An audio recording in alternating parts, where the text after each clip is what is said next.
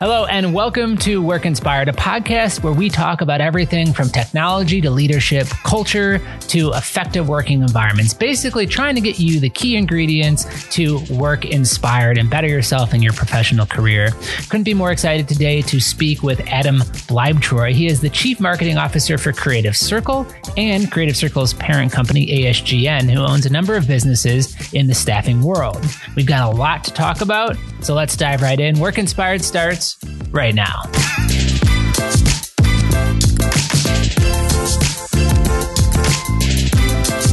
Adam, thank you so much for taking some time out of your schedule to be with us on the show today. So excited to speak with you and to get to know you a little bit better. George, it's a pleasure to be here. Couldn't be happier that you invited me in to have a conversation, and I'm looking forward to it. Let's talk a little bit about your background. Tell me your professional story and kind of how you got to where you're at today with ASGN. You got a day or two? It's give me the Cliff Notes version. I will tell you it's a non-traditional story. I actually went to film school at the finest university in Southern California, otherwise known as USC, and wound up as the chief marketing officer of a publicly traded company. I've had a really unique opportunity to work in a variety of industries, including the entertainment industry, advertising and marketing, and traditional roles, entrepreneurship, and now in staffing of all things. I would say for me, the through line to my career has been an overall fascination with storytelling, starting before I got to college, but particularly through my college years. How important storytelling is as a form of communication and ultimately a way of communicating. So following some success I had in college directing a documentary that I was fortunate enough to win an Emmy, NAFI's National Video Award for, I went to work ultimately for Jim Henson on a TV series he had called The Muppet Babies, and spent 5 years waking up every day with Kermit and Miss Piggy and the gang. Phenomenal opportunity to learn about how to tell stories and the value of character and how ideas come to fruition. Jim was truly a master at that. I then transitioned into the advertising industry and became the director and then vice president of creative services at LA Gear when it was an emerging footwear company, and really built an in-house advertising and design agency. And for 5 years ran that within the footwear business. And this is 1989 to 1994. So really this emerging marketplace. And the team I built did everything from in-store product displays all the way through commercials that ran on the Super Bowl. And we had our celebrities and athletes like Michael Jackson and Paula Abdul and Joe Montana and Wayne Gretzky and Kareem Abdul-Jabbar. And I got to work with and manage the corporate relationships with them as well. I got recruited out of that to help launch a television network, which used to be known as the WB, and found that to be really an interesting opportunity that I left promising myself I would never work for another network that I didn't own. And that's just one of those throwaway lines you have to be very careful about later in your career. I started down this entrepreneurial path where I saw the intersection of what was then becoming the internet, thanks to Al Gore, and my marketing and communications background. And I really felt that if we could put television screens closer and closer to the point of purchase, we could affect consumer behavior in a positive way. That industry became known as digital signage. And at the turn of this millennium, I became one of the founders in that space. And my 5-6 year run in that industry culminated with forming a partnership and launching a company called Gas Station TV, where we pioneered putting a TV set on the top of a gas pump and raising money and building out, at that point, what became the largest digital signage network in the petroleum and the gas station space. So be careful what you wish for, because you wind up owning your own network, which was quite exciting. The last transition came from when I was in the consulting world as really a CMO for hire. And a recruiter reached out to me on behalf of a company called Creative Circle, which at that point was a quickly emerging staffing company in the creative space, creative and digital staffing space. I knew nothing about staffing other than we all help our friends get jobs, but really found the founders and the pioneers of that company to be two of the most intelligent folks I'd ever worked with. So 8 years ago, next week, I signed on board to be their chief marketing officer and have been theirs ever since. 3 years into that tenure, 5 years ago, a little over 5 years ago, we were purchased outright by a company called On Assignment then, ASGN now. And I was offered the opportunity to be the chief marketing officer of the parent company. So I now have two very distinct and parallel jobs. I'm the chief marketing officer of ASGN Incorporated, where we specialize in the federal government and commercial space. We own 4 staffing and consulting companies. And I've kept my day job as the CMO of Creative Circle, where I run the day-to-day team of marketing within that company. Adam, I've talked to a lot of business leaders in a variety of different industries on this show, and I have to say your story is one of the most robust that I've heard as it relates to the many different kind of chapters of your professional experience, going from the Muppet Babies to the ad industry to the network work to the chief marketing officer.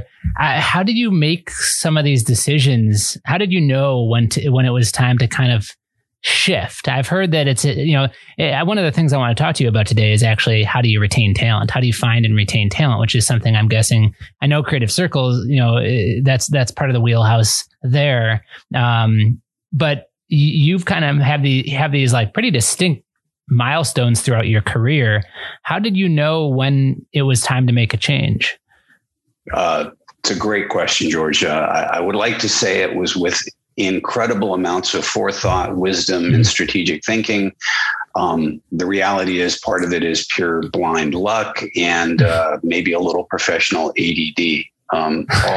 All kidding aside, the farther along in my career I got, the more I realized that interpersonal relationships with leadership and the capacity of leadership to lead what made companies successful and attracted me to join these teams. So for the first 7-8 years of my career, as I was trying to figure out what the world was about, I really approached every job I took with one key goal, and that was to be the hardest working person in the room. Because I really felt that if I outworked everybody, I didn't have to be the smartest, the strongest, or the fastest. I would become invaluable simply because of my work ethic. And as I've tried to teach my kids as they've gone through life, the only thing you can control is your effort. And if you decide every day to get up and give 110% of your effort, I'm living proof that success can come your way. Yeah, that I completely agree with that. And actually, as you told your story, there's a number of parallels in my own life. I also went to film school. I'm in marketing. It seems to me that you also have a bit of an entrepreneurial bone in your body. Like what you were talking about seemed there's innovation in there. Is that another key ingredient in addition to the hard work? Is that how important is being able to be creative and being able to be innovative and come up with new ideas?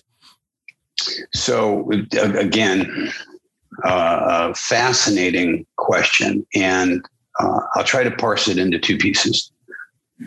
A lot of people think they have very strong ideas. A lot of people think that they are creative, and a lot of people form what arguably can be considered innovative thoughts. And I think that's wonderful. But, and here's the huge but, the capacity to turn that into reality is only because of hard work. So whether you believe in the 10,000 hour rules or any one of the, variety of entrepreneurial, tour guide books that take you down that path, having a great idea is as worthless as having a bad idea if you don't have the capacity to at least try to make it a reality. So from my perspective, hard work and professional relationships are the difference between a great idea and an executed great idea. So well said. Now, I am familiar with Creative Circle. I at one point had, I can't remember, was it called an agent? I had a team member there kind of representing me as I was navigating the earlier part of my career. ASGN, I'm not as familiar with. Is it? Do you guys still mostly manage creative talent, or is there additional kind of industries or fields that you specialize in? ASGN is kind of a unique company in that it's a publicly traded entity whose real sort of go-to-market strategy is about empowering businesses to achieve more. And we do that in two sectors, the commercial sector and the federal and government sector. And in the commercial sector, we own 4 staffing companies that really focus on IT professional services, and the creative digital world. So we own Apex Systems, which is the second largest IT staffing firm in North America. We own Creative Circle, which is the largest creative digital marketing, and we own Cybercoders, which is really focused in this hybrid niche of primarily full-time roles. And in aggregate, those companies really focus on placing really strong talent, but across the spectrum or the bandwidth from back office systems in the true IT world all the way through the creative and design space. And then we also are a significant player through a company that we own called ECS in the federal and government consulting space. So there, our clients are the different government agencies, the Department of Defense, DARPA, and et cetera. And we place long-term consultative talent in those areas. So ASGN's goal is to really work with the business leaders and to drive growth for our clients, alongside providing great opportunities for our internal teams and the candidates that we place in the marketplace. Thanks for that overview. And I'm glad you gave us that setup, because my real question is, I'm very interested in your perspective on the state of talent right now, where we sit, 2021. We're still in the midst of a pandemic that has really changed how people think about work. We hear in the news that research is showing that as many as a third of employees are considering a new career change. Many of us are still not back in the workplace. We're at our homes. There's been a lot of change in the last year and a half. Given your expertise as it relates to talent, where are we headed right now? Are the things that we're hearing in the news about all this change and turnover, is it true? Is it valid? What's your perspective on the state of kind of recruiting and talent as we are in 2021? Wow. Second only to asking me about the story of my career. This one is, it can be a lengthy answer. Let me try to segment my expertise from the overarching question. So all of our businesses are really in the higher wage, I would call, sort of low white collar and above job classifications. So I'm not experienced in traditional hourly wage workers, light industrial, and in those spaces. So within that universe, I'm just not a qualified person to give an opinion. Sure. Within the sectors or the business segments that we serve, I think we've all seen the same thing, which is that remote works across the majority of service industries, meaning IT services, not QSR and in-person services. So in the sectors that we serve. So remote works, people can be productive, people can be contributive, and they can do that from places that aren't an office environment. But one of the unique characteristics of that is that people took a little bit of a pause. There was a little bit of a moment where the hamster wheel, the treadmill, slowed down, and they got to look at their life and their peer group's life from the perspective of, I don't have a commute. I don't have the same nature of interactions in the office, and I'm remaining productive.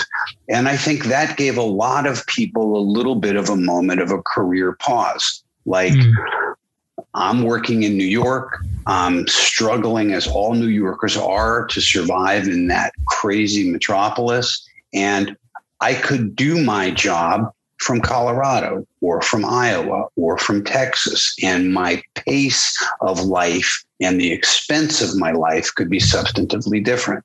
So I think that's one huge piece of of the question that you're asking. So the short answer, trying to get to it for you, is that talent now has the capacity to be more selective than they used to do, or they used to be, because the world that they're now living in is allowing them to be selective. It's interesting because on its face, that obviously seems like a good thing, right? It gives people more choice. They can, move to wherever they want to live. They can work from wherever they want to be. Potentially there's an opportunity for more balance, if that's the right word, between work and life, or integration maybe between work and life. I wonder, are there any risks to it? Are there any concerns to that eliminating a need to be in a specific geography to be part of a team? There are absolutely risks, and there are rewards. I have one son who works for a large technology company called Apple, and he lives in Austin, Texas, and has been working remote since the pandemic started, and has been very successful at it. My middle child, a daughter, has been working remotely for an entertainment company and has found success doing that. And my youngest is in the private equity finance world, and same thing. They're all working remotely, and they're all successful. And I'm using them as examples because what's missing from each of their lives in their own way is what's missing from all of us who are working from home's lives. And that's personal interaction. So I can do my job. I can get through my task list. I can contribute to the projects that I need to contribute to. And I can do that anywhere that I have an internet connection and enough quiet space to think. But the conversations that you have to and from the coffee machine, the conversations that you have to and from the conference room, those have gone away. And that the impact of that has yet to really, truly be understood, because those are the conversations that tie into our DNA as humans, as a species. And as a species, we are social animals, and being relegated to bedrooms, kitchen tables, fighting with roommates over bandwidth, those are new things for us as a category of animal on the planet. And I think that's the challenge. I think the work can get done, but what are the longer term impact on our mental health and our emotional well-being by remaining isolated from each other? Yeah, it's very interesting. It's something that is not a new topic of conversation that we talked about on this podcast. A previous guest had mentioned that we can be productive from home, but he had noticed that innovation definitely suffers. And it was from those relationships, from those unplanned interactions, from the spontaneity that occurs when you're with a group of people in person. And he said that's what's really missing. And it's been a challenge to be able to try to replicate that digitally, through a Zoom call or from a bunch of disconnected homes. I'm interested to know, basically, from your experience in the creative space and being around a lot of highly creative, innovative teams, how are companies achieving the level of creativity and original thought that comes from being in a creative location? Because as employers and our business creates space, there's a lot of control that you've got over the kind of culture, the kind of tools, the environment that you're creating in a commercial setting. But when people are in their homes, you lose a lot of that control. I mean, we're confined to the virtual background that's behind us, right? Or the new tactics. I'm not saying that there's no way to do it, but how are you seeing the business owners, the companies that you're working with, kind of trying to solve that problem of not having the spaces that they were used to? I think the core is leadership. And this is going to be kind of a roundabout but direct answer to your question. I think it's harder now than it's ever been for managers and leadership to create business process that accomplishes what you're talking about. So 2 years ago, we had a conference room, we had cubicle rows, we had offices, and I could walk around and interact with people in all of those spaces. And by virtue of that, would impart ideas, thoughts, leadership to them. And conversely, they would impart thoughts, ideas, and leadership back to me. And the byproduct was we kept moving forward. So now, as one of the leadership teams, members in both of these companies, it's incumbent upon me, or at least I view it as incumbent upon me, to maintain those kinds of conversations and to manage teams to specific goals with marked progress. So I can get up in the morning, and I work now in 3 different time zones, 4 technically in the US, right? And I can get my task list done. I can go to my calls. I can have my conversations. I can log off, have dinner with my beautiful wife, and call it a day and do it again tomorrow. And everything will move forward. But I find that inherently lacking if I don't make the effort to reach out to people in the company that I would otherwise have walked by. So whether it's accounting, whether it's the HR team, whether it's some of our recruiting, delivery, or sales teams, I would normally see them on just my path of walking around the company on a daily basis. So I make it a point every day to virtually drop in on people and just say hi. Good afternoon, good morning. Hey, it's the 1st of September. Where did the year go? Because I think it's really important to maintain those kind of human relationships. And then what happens when I open those doors is sometimes people impart back to me what's going on, or a frustration or a success in their life. And it begins to allow us to maintain those interpersonal human relationships. So the short answer is, I think the way to succeed in this pseudo virtual world is that leaders have to work harder to maintain the relationships. You said that your career is kind of centered around the ability to tell stories, right? And as a chief marketing officer, one of the roles is to look after brand and to tell that story outward, right?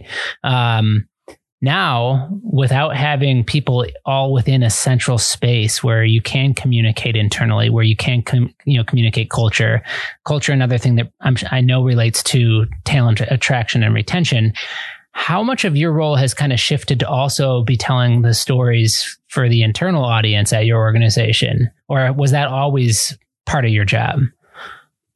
The role of the chief emotional officer at Creative Circle has kind of been split between myself and another coworker who has the same sort of recognition of and acceptance of this need for making sure that there's a connection between our employees, and culture, a somewhat overused word, is clearly part of that connection. So that's critical to the success of any company. And it's really important because it helps maintain inertial momentum of an enterprise.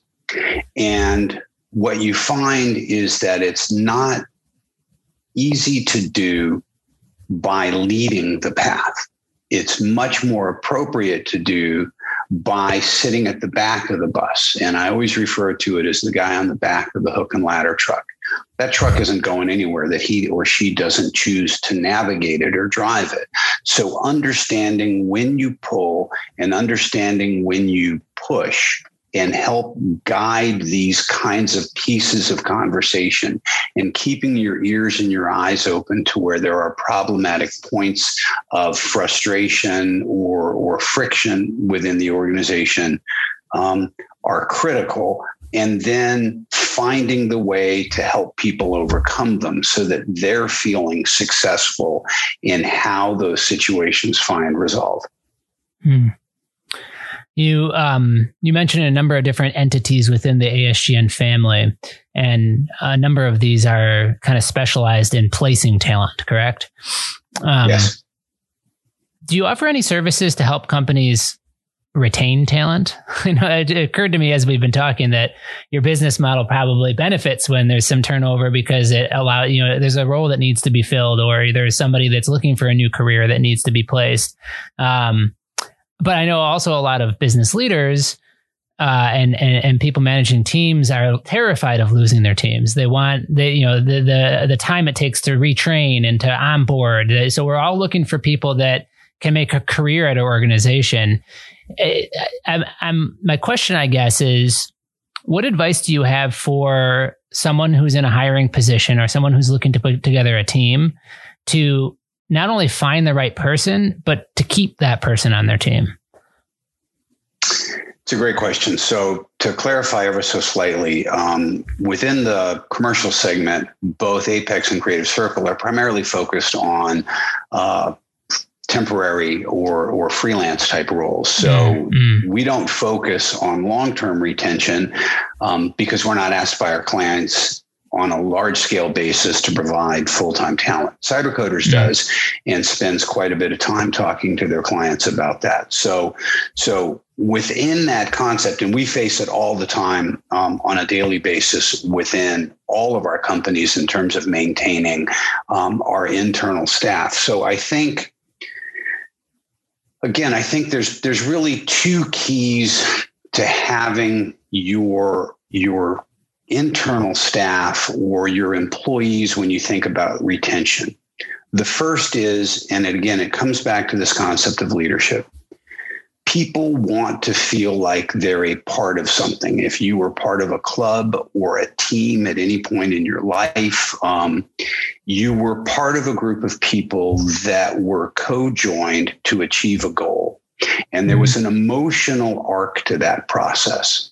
And there was a coach, there was a captain, there were assistant coaches. And we as humans, for the most part, enjoy that process. So if you're leading a team or you're leading a company or you're part of that leadership process, it's really important to make sure that everyone understands and knows where the bus is going. Without having direction, it creates a little bit of a chaotic and kind of an anarchy in the employee base. And that creates uncertainty, and uncertainty breeds fear. So the first thing is to have a very clear understanding and being able to communicate where you're going, why you're going there, and how you're going to get there.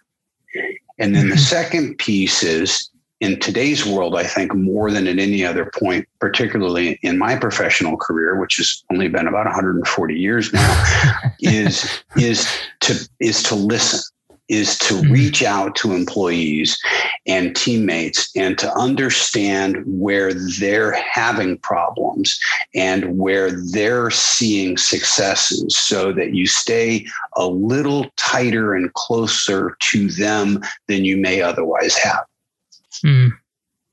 Great advice. Thank you for that. We talked about and we're all familiar with the challenges that COVID-19 has kind of brought upon us all.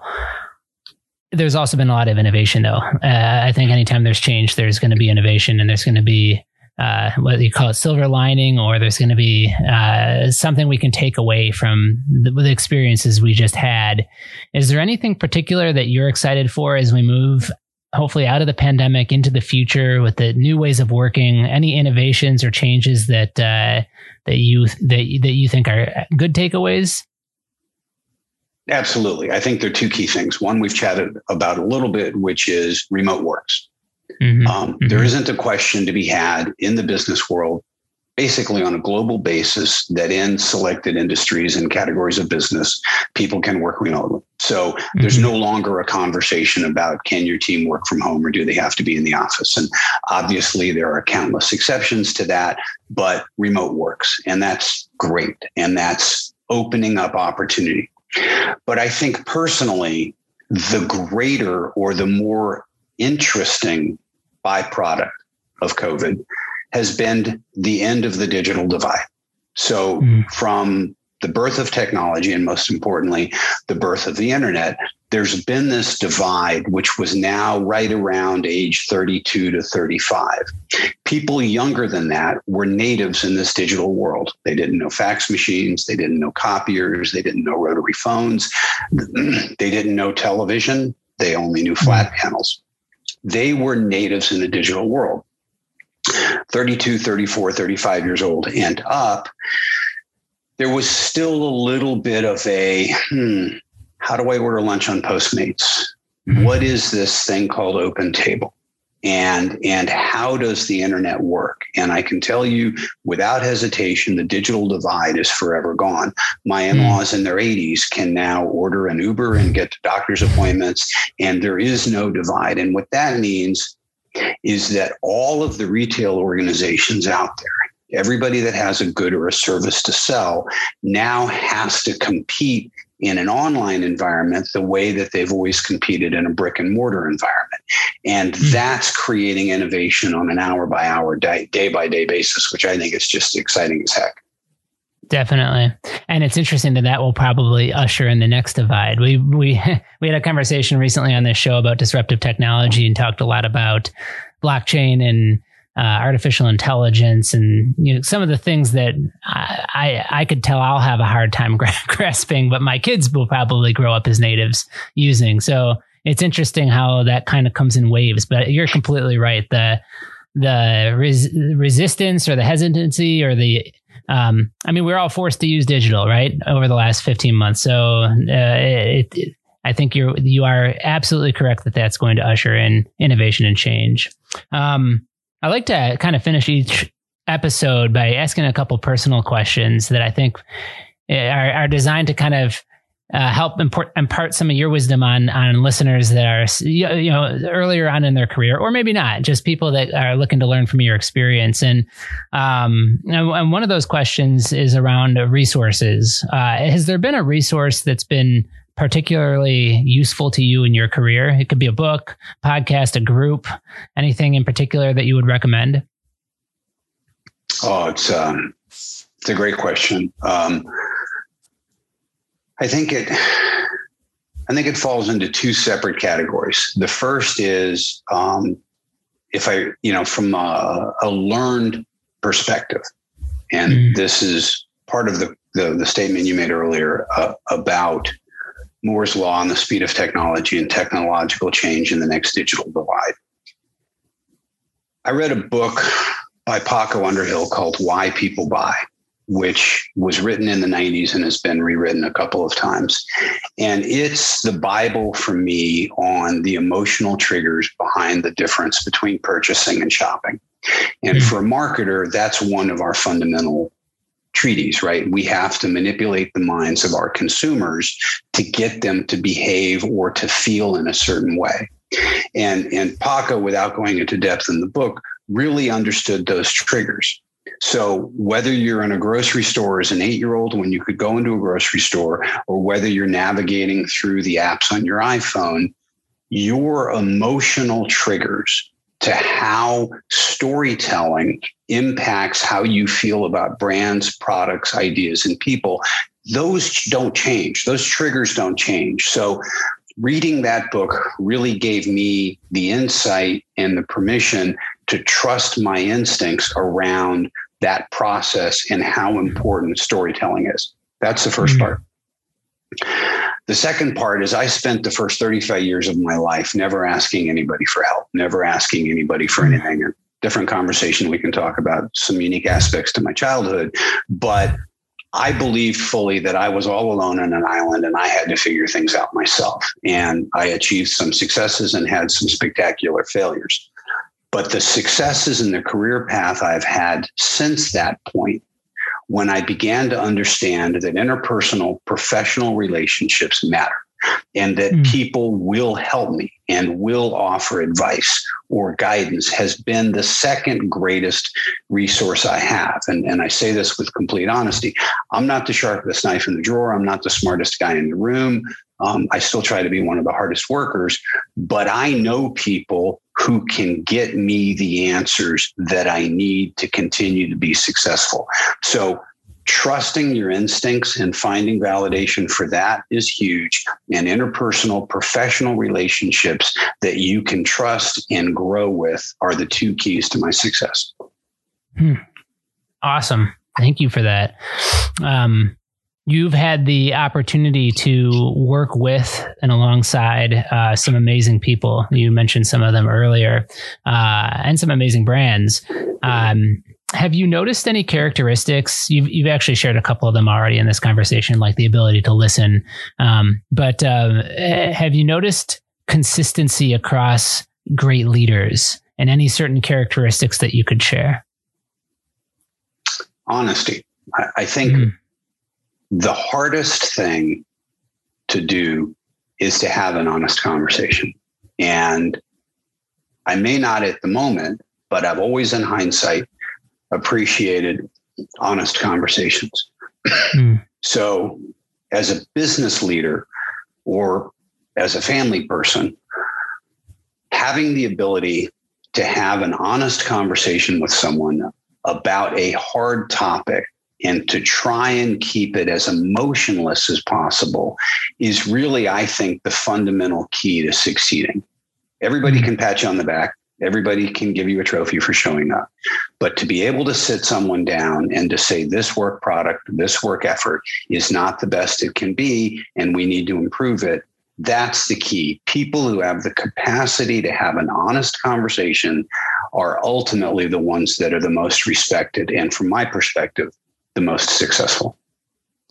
It's interesting that you shared that right after you shared that one of the keys to your success was asking for help, asking for feedback and opinions. Were you drawn to leaders that you felt would offer you a more honest opinion? Is that the relationship there? Is it, if you're looking to grow and to succeed, you've got to be willing to work hard, yes, but also to be able to ask for help. Is part of the secret sauce knowing who's going to give you that honest feedback? Absolutely. Honesty in terms of feedback and the relationships, professional and personal, that you have is key. Lots of people can blow smoke in the appropriate orifice. That's not going to help you. That's just going to hinder you, and it's going to give you this false sense of success. So finding people that can be honest without being brutal, can be honest without being personal, can be honest and objective. For me, those were always the ones that I was attracted to, because I knew that their response, their answers were going to be helpful. So yes, 100% seeking out professional relationships with people that provide honest feedback to me have always been the most helpful. I hesitate to ask this final question because you've already shared such incredible advice and wisdom. But if you were retiring tomorrow and let's say you had some mentees, let's say you're mentoring some people, and you wanted to leave behind some advice, some words of wisdom, what would you tell somebody who was maybe stepping into your shoes? Don't take life as seriously as I did. No, I'm kidding. No, although that's part of it. I think it's two things. I think the first thing is that you have to be insatiably curious. You have to want to understand things, how they work. I probably read pieces of 7 or 8 different blogs, newspapers, news feeds, call it what you will, every day before 7 a.m. because I'm curious, and that can range from Vanity Fair and National Geographic to the Wall Street Journal and the LA Times or the New York Times. So remaining curious about how things work is, and I just don't mean on a mechanical sense, is critical. I sold a network of TV sets on a gas pump to an advertiser before the technology existed. And I did that because I knew I could figure it out. But I didn't have the answer when I cut that deal. So being insatiably curious is the first thing. The second thing, which also took me a very long time to understand, is to lose your fear of failure. Fail as quickly as you can. I encourage all of the teammates that I manage and all of the people that I work with now to fail as quickly as you can.